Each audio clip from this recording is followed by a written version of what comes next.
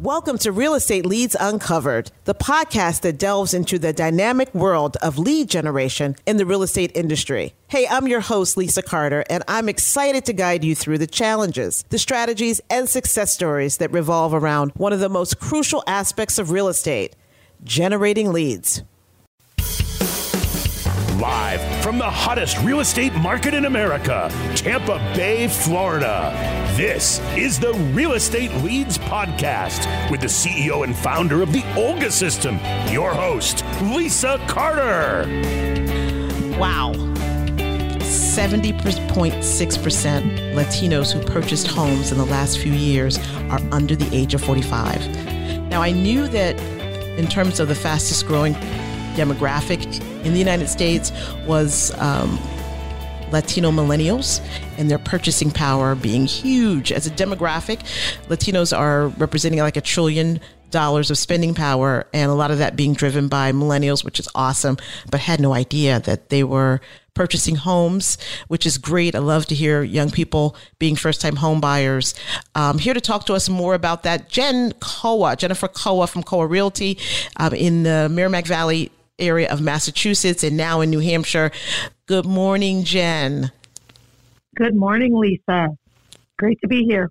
I'm so glad. I know you're a little bit under the weather, but you, as always, showed up and will help us navigate this unique demographic that is super powerful when it comes to spending, but also we can celebrate the fact that understanding and making home ownership a priority is the demographic. So,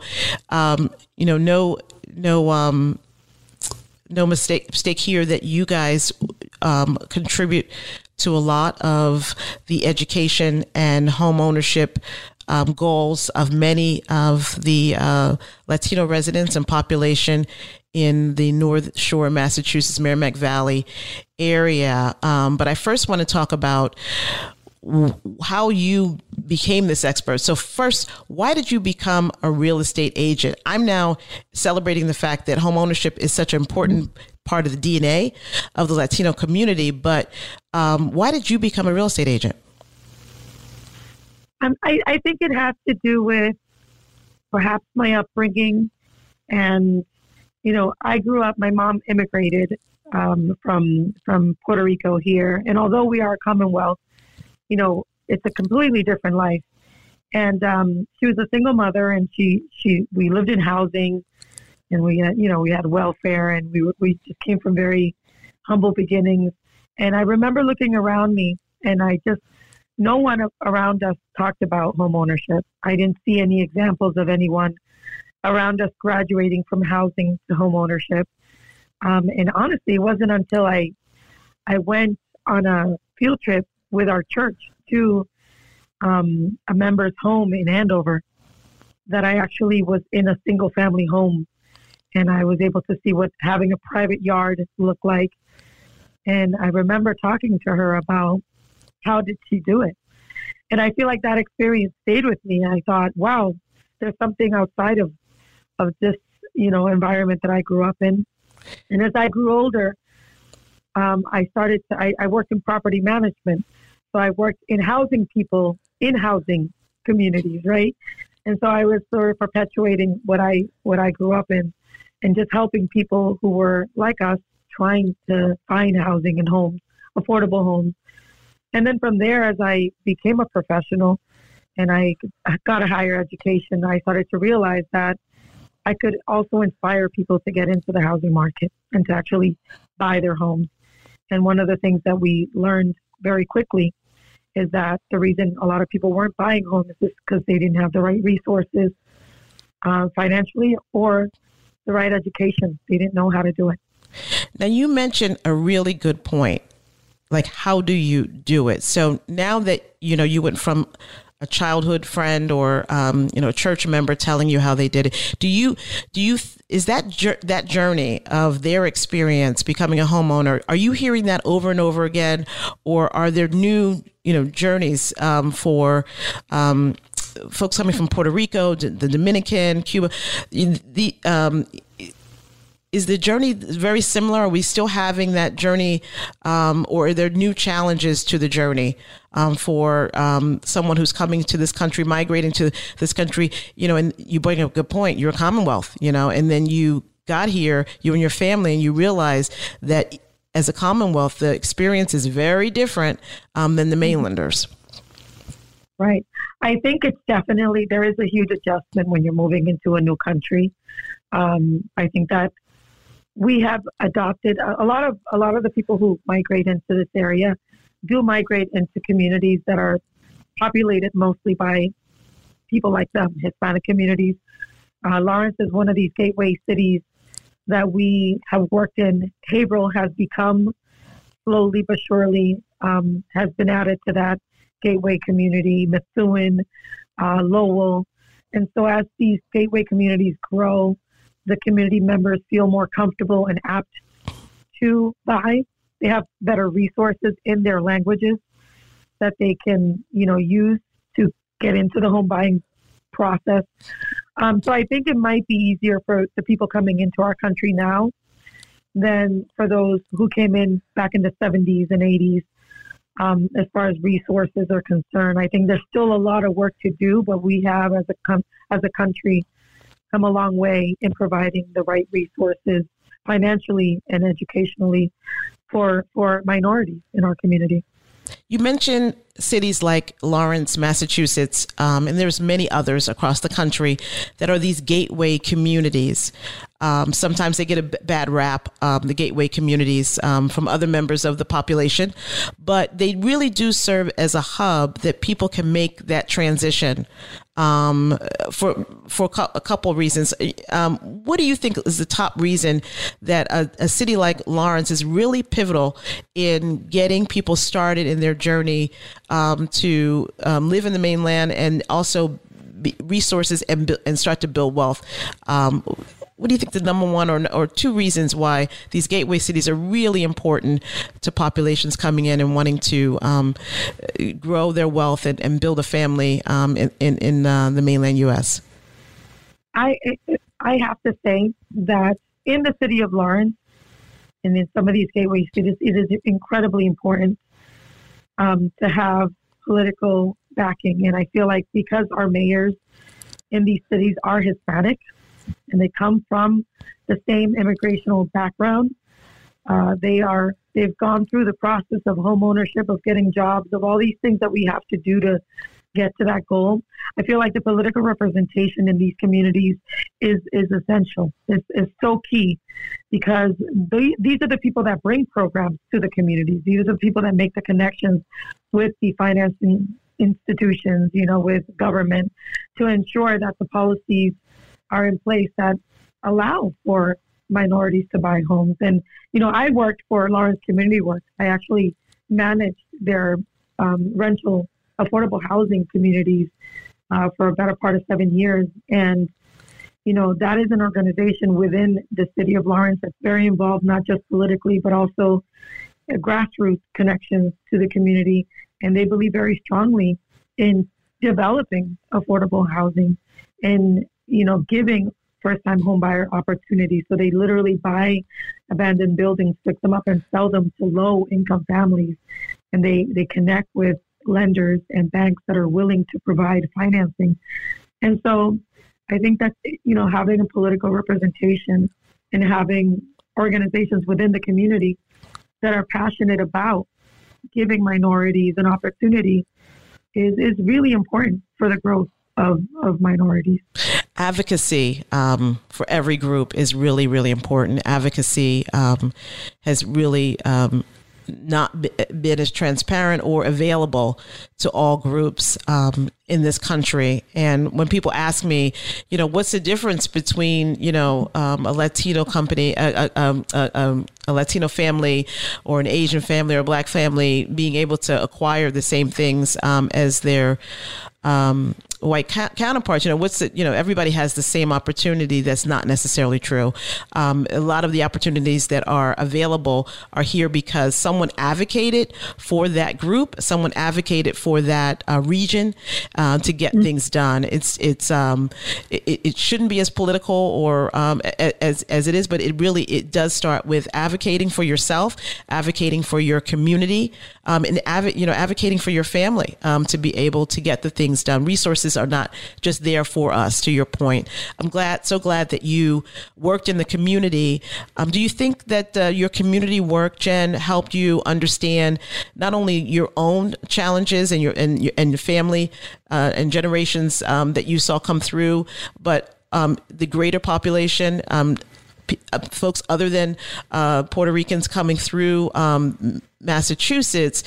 Your work with the community, how did it help you really formulate, wow, there are some solutions here and I can really be a community advocate? I think it's important to connect yourself with, with the resources that are around you. And I feel for me, just being a part or just being around, people like the Northeast Association of Realtors, also being around Lawrence Community Works, the National Association of Hispanic Real Estate Professionals. These are all organizations that really care deeply about minorities. And I feel like my being involved, my being in sort of the trenches with them and growing the real estate market for our community has certainly, helped me become more appreciative of the work that has been done to get to where we are today. And like I said before, there's certainly much more that we could be doing by way of, equitable household income. I think that we're still lagging there a little bit. Access to credit, is something that we could improve on as well. And so I think education is always really important. So I'm a huge advocate for education. I think people need to learn about home ownership and what it brings to your life, because I think there's a misconception still within our community. That's right. About one, getting into home ownership, and then two, what happens once you become an owner. We have to remember that when the housing crisis took place back in 2005 and 6, 7, it was, 1 million Hispanic or minorities lost their homes to foreclosure to predatory lending. And that left a really bad taste in people's mouths. And so we, as the real estate professionals who speak the language, who understand our culture, we really need to reconnect with our community and dispel some of the misconceptions that were brought on by that experience. You and your team are doing a great job with that education piece, right? So there's advocacy, then there's education. If you think about those pillars of being able to connect with your community, talk to me a little bit about what you're finding in your home ownership, home buying workshops. That we assume that everyone's asking about rates, but there's probably a couple other things that you're finding that are consistent trends with home buyers, whether they're first time home buyers or home buyers just trying to navigate the market in as chaotic as it is right now. What are you hearing? What are you seeing in terms of trends? So one of the things that we hear a lot at our seminars is, how much money do, and that's always, if we cannot give a low down payment mortgage financing programs to minorities, it's very difficult for them to come up with 20%.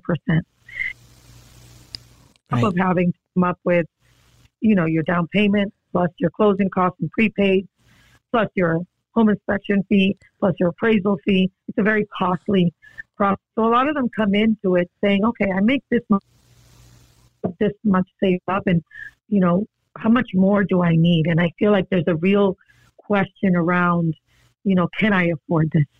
Can I afford not just paying the monthly mortgage, but also, money do I need to come to this? Because let's face it, right? There's the working class has the jobs. It has the income. It is because of the inflation and day-to-day expenses. It's hard to be liquid, right? It's hard to have a savings for planning for the future. the incomes are there. We have a fairly decent wages, but with inflation, it's eating away at any of the savings that the average American can have. So if you're planning for large purchase like a home, having the liquidity to be able to put money away to be able to afford those closing costs, the down payment, and other fees that are associated with actually finalizing a purchase become unachievable. Right. And that's why they largely depend on reliable access to mortgages that require a minimum down payment of 5% or less, because that's the only way they're going to be able to buy into these properties. And now with the interest rate being what it is, it's a very daunting process from a financial standpoint. A lot of people are saving, 3-5 years worth of income tax returns or whatever it is that they're doing just to apply for a mortgage. And, it's a long process for them. It's not as easy. We've seen with minorities to get there. So when they come to the table and they're ready to buy, they put a lot of work into this, a lot of work into their credit. Because that's another thing that we lack in our community is the education around credit and how credit works and how to improve your credit and how to keep it healthy, right? So that you're not having issues later on with your interest rates or with anything else. And so, I think just making sure that people are educated on credit and having access to these, low mortgage or down payment mortgages is key for minorities. So when you're working with the minority population, ethnic minority population in this country, as a realtor and real estate professional, are you now having a longer lead time for the process? When you're committed to having this segment of the population a niche, you mentioned a few barriers to getting to close. You mentioned credit scores. You could mention down payment availability. So the average time that you're working with a first-time home buyer, are you get your team digging in a year ahead of time, knowing that within 12 months they'll be ready, or is it a shorter lead time now? It really depends on the client. When we do our consultations with our clients and we bring in our preferred lenders just to give us quotes and estimates on where these people are, we give them, it's either you're ready today or we have a 3-month process or a 6-month or a 1 year. And in that process, we're always looking to pair them with grants that are available in the communities that they're looking to buy. Any free money that we could get them that will help them with down payment assistance or with closing costs. It helps them keep some more money in their pocket and have some kind of a reserve for their properties as they move forward with their purchase. But yeah, I guess it depends on the individual. I think more recently, people, because there is more education out there, they kind of self-screen and they come to us and they're like, all right, well, listen, I already have the $25,000 or $30,000 that I think I need to buy. I think I'm ready to go. And then we have our consultation. We're not seeing as many. I have no money saved up. My credit is shot and I want to buy a house. So we're not seeing as many of those anymore because I feel like the community is more educated in that regard. Right. But we don't turn away anyone that has that dream, and we just put them on the path of homeownership. At that point, it could be a 3, 6, 1 year, 2 year plan, but the goal is to get them there.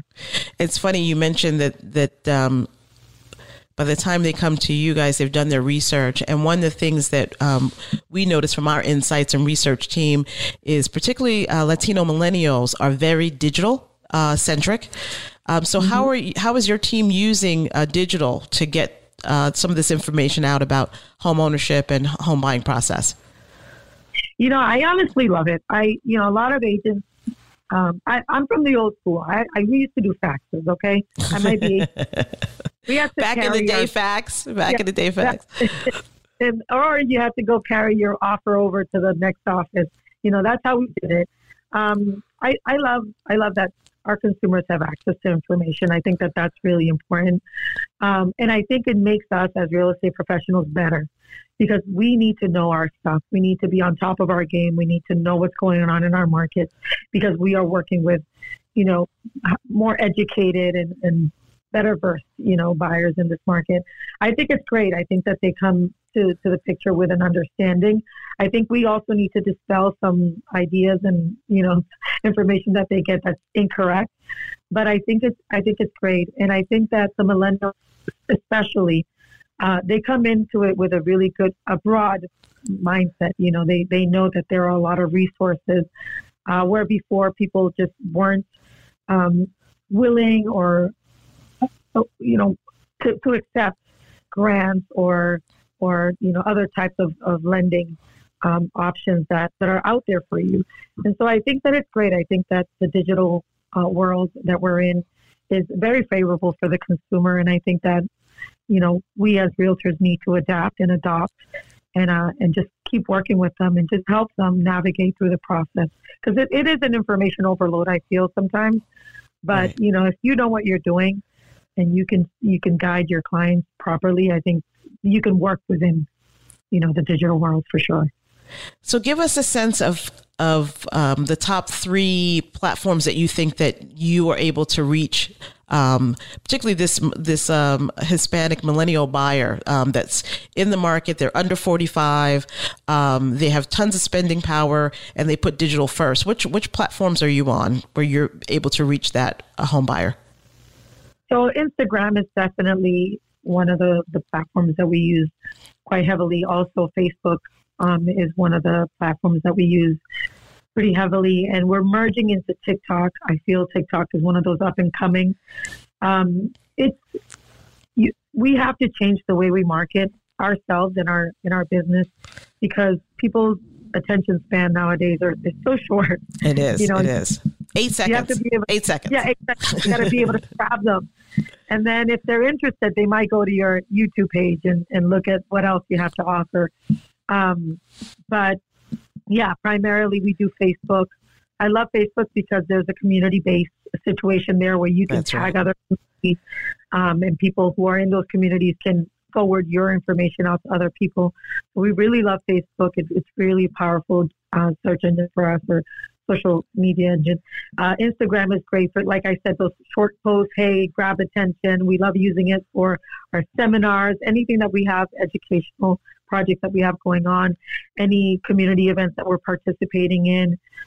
Those are really fun to use. And then TikTok is just a great way to connect with the younger generation who are, looking into homeownership, who are maybe thinking about it. And it's a great way to connect with them and sort of plant that seed of homeownership in the near future. I think you're absolutely spot on. Facebook offers the groups, which you can get in, and there's a lot of groups based on ethnic backgrounds and lifestyles.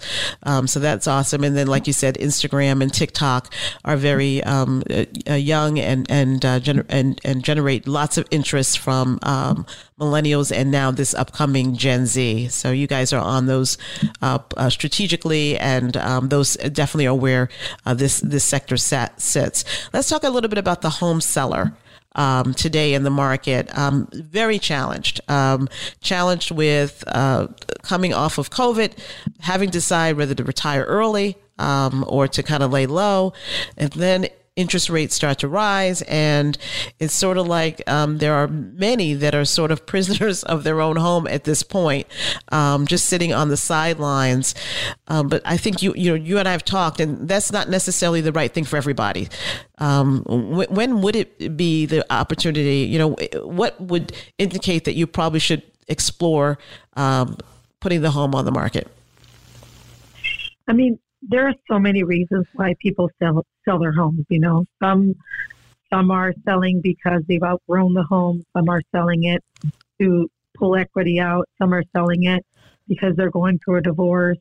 Some are selling it because the owner passed away and it's an estate sale. There are so many reasons. It is such a personal thing that the sellers have to decide for themselves. I think right now what we're seeing in our market are sellers who are looking to move into the 55 plus or assisted living community. That is the big one that we're seeing some activity on. We're also seeing some activity with sellers who are looking to make a profit and maybe move south somewhere where it's a little warmer, a little cheaper. So we're seeing some of that going on. But like you said, Lisa, a lot of people are just staying put. The market has been pretty volatile in the past few years, whether it's on the price point, point, or on the interest rate. We've just kind of been all over the place, and people are just looking for some normalcy. They want to see that, all right, if we're going to be at 7%, we're at 7. I don't care. I'll sell it, but I just want to make sure we're at 7 consistently for at least a year, and so right. And that's what we're getting, right? They're saying, listen, I don't mind buying at a 7%. Shoot, I remember when I paid 12% for mine, or 9% for mine back when I bought it in whatever, And if you have a credit card today, you're paying 26%, if not 30%. Right, exactly. So a lot of these sellers, they're smart, they're just biding their time. But when someone needs to sell, they do it. It's the interest rate and the prices don't really matter too much. I think also the sellers are starting to realize that because the interest rates are so high, or not so high, but the interest rates are what they are, because they are not so high. Let's be real. In yes, the past they're 50 not. years, this is not the so high of it. But they're starting to realize that just putting their properties out there for a really exuberant amount is just not fair to the consumer. And I think the sellers are starting to reconcile that, you know what, we need to price our homes fairly, and we need to work with the consumer and meet them where they're at. And I think a lot of sellers are starting to come to that place where they're like, you know what, we don't need to freaking make an extra $200,000 on this. We can walk away with this much, and be happy. I hope that's the case. That would be great. There definitely is a lot of price gouging and unrealistic expectations from you as a real estate agent of what that home will purchase for. We're still in the mindset of COVID where there was a frenzy. Right. Are those days gone? Or are you still getting multiple offers? We are still getting multiple offers on the listings. I don't know that people are going, so we were getting offers, Lisa, that there were $100,000 over asking, and they would offer a $100,000 appraisal gap because they were pulling money from their 401ks or wherever they were pulling money from to cover the gap if the bank didn't appraise the property at what they were offering. That's and insane. So these owners were making crazy money on these houses. But I think COVID had a lot to do with that. People were homebound. They couldn't go anywhere. And home took on a different meaning for people. And I think it still does nowadays, even post-COVID. Home has just taken a different meaning in our lives. And so I think, people were just willing to do it. Where now we're back to almost normal. And people are not willing to go that high, but they are willing to, put their money where their mouth is. The environment is different too. When I was growing up, you always, the little old lady down the street, when she passed away, there was a new young family that would move into that home. And that's how the generations in the community just kept going. Now that little old lady down the street, she's living a lot longer than 30, 40 years ago. So it's interesting you talk about the 55 and over communities, because those communities are thriving because people are living longer. They're more active longer. And they want to be in a community where they have the similar lifestyles. So we have been reading that a lot of the home inventory issues were already there just because the community members are living longer. Absolutely. Mm-hmm. But I love what you guys are doing in the community. I think, your home buying seminars are just been fantastic for the community, for all community members. And then again, focusing on those who may be left behind. You guys making that one of your niches and a DNA of your business is great work. Just, in closing, what does it feel like, right? We said they come to you with education, the home buyer and the home seller, they're educated already on what they need and where they are in the process. And then finally it's able to be happen. What does that feel like? What do you, how do you guys feel when you're able to take them all the way to the finish line? I mean, it feels amazing. It doesn't get old. I'll tell you this, Lisa. I don't even know how many transactions I've closed. I've been at this since 2005. and it doesn't get old. You know, we just last month with a gentleman who attended our seminar in February. Wow. We connected him with a lender. He was kind of wishy-washy. He wasn't sure he was going to buy or if he was ready. We connected him with Cross Country Mortgage. They got him. He bought in Manchester, New Hampshire. And so they got him all the grants that Manchester, New Hampshire is offering, which, by the way, great place to go. See, you need an advocate. You need someone saying, look, I know exactly how we can fill this problem and this goal. Absolutely. And that's what we do. We know enough. We know we're connected well enough also in the industry that we can connect you with the right resources so that you have a successful transaction. And I mean, this guy and his wife, 6 months after the seminar, closed on their property. And we went out for breakfast. That's insane. I know, and we did, Lisa, we saw 75 homes. And we put, I think it was 16 offers. He was not willing to waive his home inspection. Good for him. And so, you guys were advocating for that point, correct? Yeah, right. We're like, listen, it's okay. Yeah. Whatever. It's not meant to be. You know, I'm not going to have you waive, especially on multifamilies and things like that, you know, which is what they bought.